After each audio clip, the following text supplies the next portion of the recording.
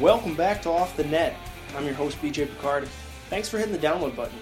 Super Bowl was this past weekend. Congratulations to the New England Patriots and their AFL alumni, Greg Orton and James Devlin.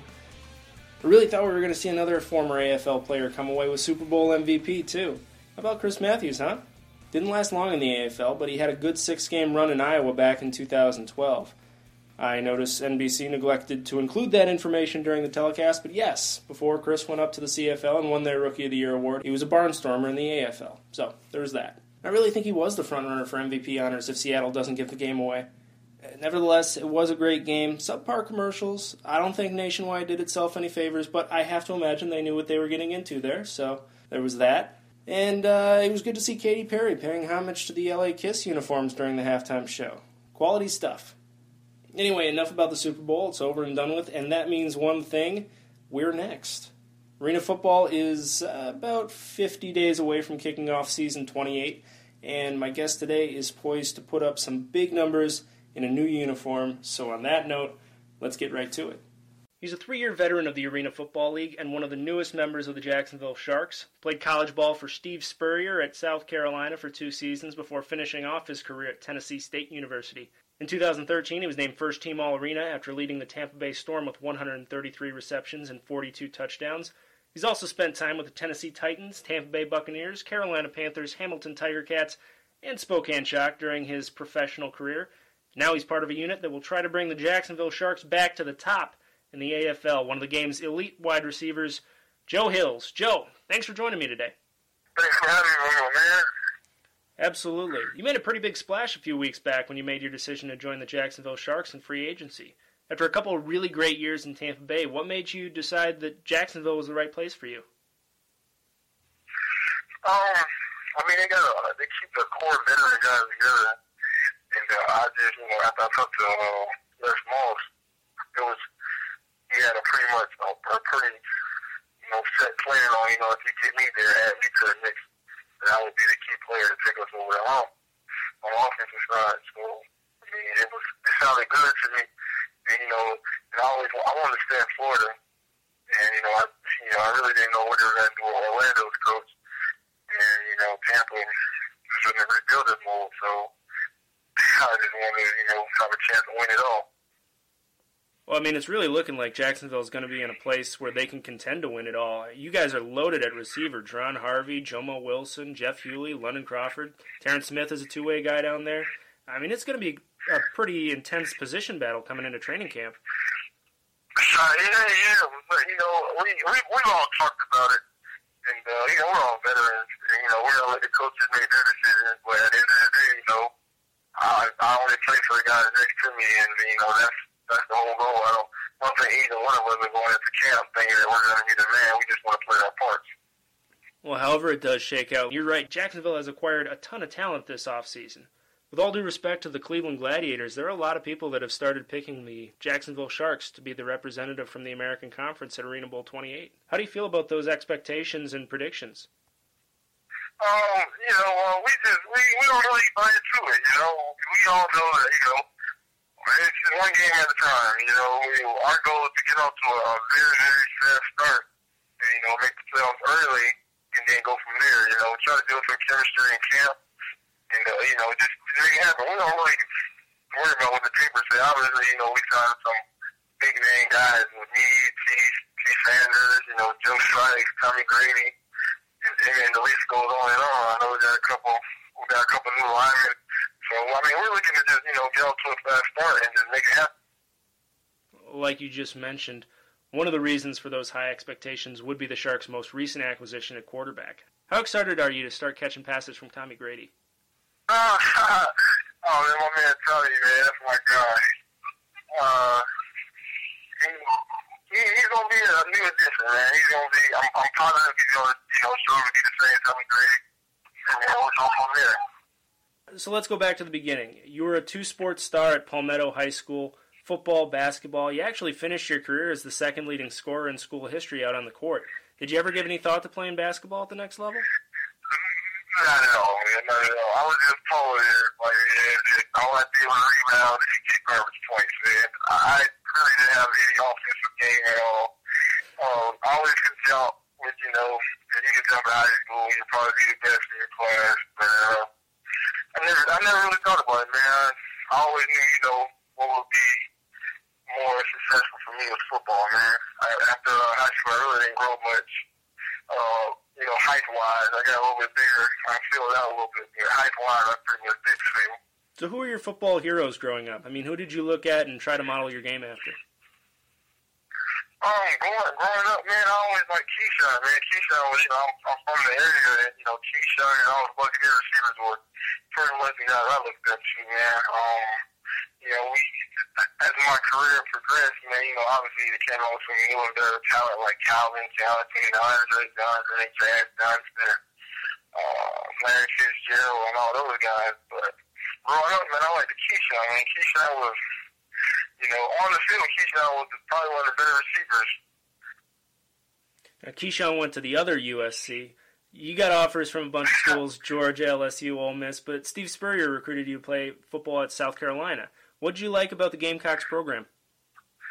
Funny good, man. Funny good. All those other, you know, programs were, you know, two back, two receivers, were, you know, fifth, and, you know, Spurrier was 4 wide, 5 wide every play, and, you know, obviously I had a better opportunity to play there, you know, than, you know, going in to a two-receiver set, you know. So what led you to transfer to Tennessee State for your last 2 years of college ball? They wanted to turn me into a safety. I really didn't agree with what they wanted me to do there, but, yeah, man, I wasn't really that big, man. I was like, you know, 6'3", maybe 180 at safety, man. I was a skinny guy. I didn't like it, but, you know, and I actually sat down and talked to both Spurs, you know, his son and Steve. And they pretty much, you know, told me to play it for a little bit, give it a shot. So I did, and I didn't like it. That was pretty much, you know, the deal breaker. I'm still cool with Spurs today, man. We still, you know, exchange text messages every now and then. You know, just, you know, saying wish, you know, things had worked out different, you know, in both of our favors. But, I mean, I have no hard feelings. So you finished out your career with a really good couple of seasons at Tennessee State. What was the draft process like for you? Did you get an invite to the Combine, or did you have any sort of pro day or workout for NFL teams? I didn't get a Combine invite. Pro day, I had 29 teams there, and you know, I did everything they asked me to do, and I had a bunch of, you know, free agent offers, and I decided to stay in Tennessee because that's where I was, and you know, that's pretty much what happened. So Tennessee liked you. They ended up bringing you in for camp in 2011. Then on the 4th day of camp, you tear your meniscus. Pretty tough setback. How are you able to work through that and stay mentally tough during that point in your career? I don't know, man. I just relied on my family. You know, I stayed in contact with them. You know, they just told me, you know, keep my head up and, you know, just do what they tell me to do. You know, they had one of the better training staffs I've seen, you know, coming from Tennessee State. So, you know, I pretty much, you know, did what they told me to do and just gave it all I had. I have no regrets about that either, man. You know, everything happened for a reason. And, you know, unfortunately, mine was injured. So you made your AFL debut with the Spokane Shock in 2012, but you only played in 5 games with them. Then they decided to let you go. What happened there? To be honest with you, man, I really wasn't ready for the AFL season. I didn't know the game. The talent was there. Obviously, I could run a kid. That part was there, but I just didn't have the AFL experience. And I thank God for Adrian Tanell. Tanell actually taught me everything that I know. And I was playing behind him. And, you know, the decision was made. Andy Olsen and all those guys, the decision was made to let me go. And, you know, I pretty much kept in contact with him ever since then. But other than that, man, I just wasn't ready. I wasn't ready for the AFL. So how did you go about getting ready and making that transition to the arena game? Because like you said, it is a difficult transition for a receiver. After I got let go from Spokane, I came home for about 2 2 or 3 weeks, and all I did was pretty much work on AFL routes. I never really ever ran an AFL route until I actually got to Spokane. And Adrian showed me how to do it, but by then the season was already getting started. It was they had a bunch of these veteran guys. So when I actually came home and started working on the routes, that's when it actually started making sense to me that, this is how it's supposed to look, this is how it's supposed to run, this is how you're supposed to, go about this route. So, that was pretty much it. I used to go out to the park by myself and get a right motion route all day. Just get a better feel for it. Because, in my eyes, more reps. The only way you can get better is more reps. You can sit and draw on the board all day, but if you're not actually going through the motions, then you really won't get better. Well, it must have worked pretty fast because you finished the year with Tampa Bay and you played 5 games, caught 13 touchdowns, averaged close to 130 yards a game. Was it just all the work in between Spokane and Tampa? What was the difference when you came to the Storm? Coach Samuel, man, he actually, was the guy who played a key role in it. When I actually got there, obviously the size and I could catch was still there. I just had no knowledge of the game, and he actually sat me down and was like, showing me clips of guys my size and my speed doing the exact thing that, how AFL is supposed to be ran. And that's pretty much what got the ball rolling. After that, man, it was pretty much, just keep doing it. Just keep going with it, And after they gave me a shot, it was, I actually played well, and then, the ball was over from there. Now, in 2013, you dominated the AFL. 133 receptions, 42 touchdowns, first-team All-Arena for the first time in your career. At what point did you feel like you had arrived at that elite level? Or, I guess, do you feel like you're at that level? Man, I still think I'm just one of the guys.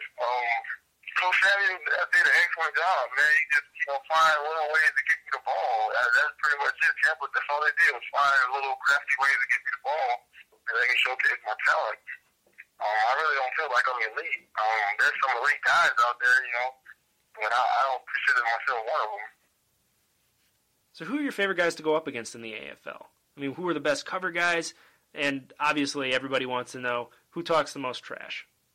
Wow, man, that's awesome, man. I knew you were going to get to that question. That's awesome. But, for me, I think Paul Stevens, man. I think Paul Stevens is one of the better guys. He's one of the, the cornerstones of a defense. He don't really get the recognition that he deserves, but I say he is probably one of the better cover guys of the motion. That'll be my number 1 choice. Kaiser, is another one. He's definitely a ball hawker. I like his style. He don't really say much, though. And I like Dominique Jones. Dominique Jones is the ultimate trash talker.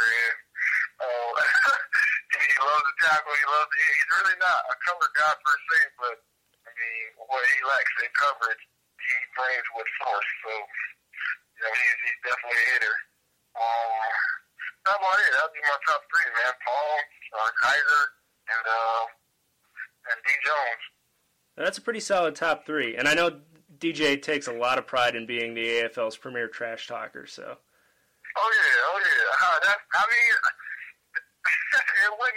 I wouldn't even feel right playing against him if he did talk trash. That's just his reputation now, You guys also have some pretty solid DBs down in Jacksonville these days, and one of them you know pretty well. You and Terrence Sanders actually grew up together on the same street. How crazy is that? Oh, yeah. He played a key role into it, man. Actually, when he signed, and then Pittsburgh, kind of folded, he was one of the first guys to call me and was like, hey, man, just take a look at us, man. Obviously, we're coming off a down year, but, with a guy like you, we can maybe land, 2 of you guys, and if we land 2 of you guys, maybe we'll get a 3rd one, So he was pretty much the mastermind of it all. He's like, man, you got me, I'm here now, and if we can land you, then we probably can land a really good quarterback. And then, obviously the ball just went from there. We landed Joe, Ranger came back, then Grady jumped on board. I mean, it was so when he said it, it really didn't make sense, but now that you look at it, it makes perfect sense, you know? All it takes is one guy, you know? Well, there you have it. Not only is Terrence Sanders an all-arena kick returner, he's also apparently an all-arena recruiter. Oh, yeah, man. He's going to have an excellent career for recruiting after his career is over. Well, Joe, it looks like things are shaping up pretty well for the Sharks this year heading into 2015, and I know fans are really excited to see what you guys are going to do. How can fans interact with you? Are you on social media at all? Yeah, Twitter. I'm on Twitter. I just got it, man. I really don't know how to work it. Don't really have a lot of followers. Facebook is, where I'm at. And, getting positive reactions, just saying, hey, man, glad you, welcome to the Shark Tank. Glad you're a part of our organization. Work hard and I look forward to seeing you guys in camp. Seeing what you bring to the table. And most of the time, they just say, hey, man, the time you scored against us, man, we can't wait to see you score for us. That's pretty much what they all say. Well, all right, let's use this opportunity to build up your Twitter followers. What's your Twitter handle? @Joseph_Hills81.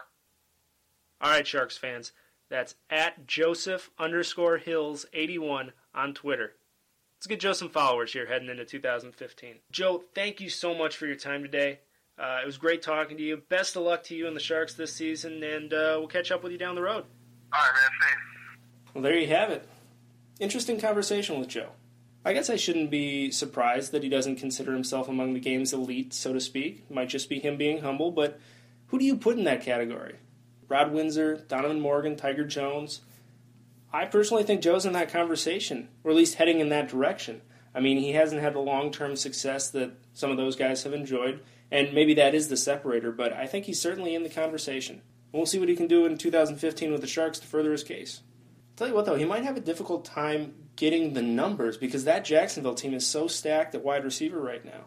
They got 8 on the active roster, and 4 of them are proven AFL starters. I look at what they've done this offseason, and to me it has a similar look to how Arizona has built their team. Franchise quarterback, solid rotation of pass rushers, and then think about the depth the Rattlers have at receiver. Windsor, Purify, Poots, Reed, and with Kerry Reed, he does some spot duty at Jack linebacker as well, which makes me wonder if maybe that's a role we see Terrence Smith take on in Jacksonville this year. The depth that the Sharks have at receiver and defensive back, maybe that's where he fits in now. I don't know. They could also be thinking about some preseason trades as well. In any case, like Joe said, the Sharks have Arena Bowl on their minds, and the problem of having too much talent is really a good problem to have. Should make for an interesting training camp, if nothing else, that's for sure. Well, that's going to do it for this week's show. I want to once again thank my guest today, Jacksonville Sharks wide receiver Joe Hills. Remember, if you like today's show and you want to hear more, subscribe to us on iTunes. Or if you're not an Apple person, you can download the SoundCloud app and subscribe for free on there as well. OTN is coming back at you next week. Until then, I'm BJ Picard. Thanks for listening.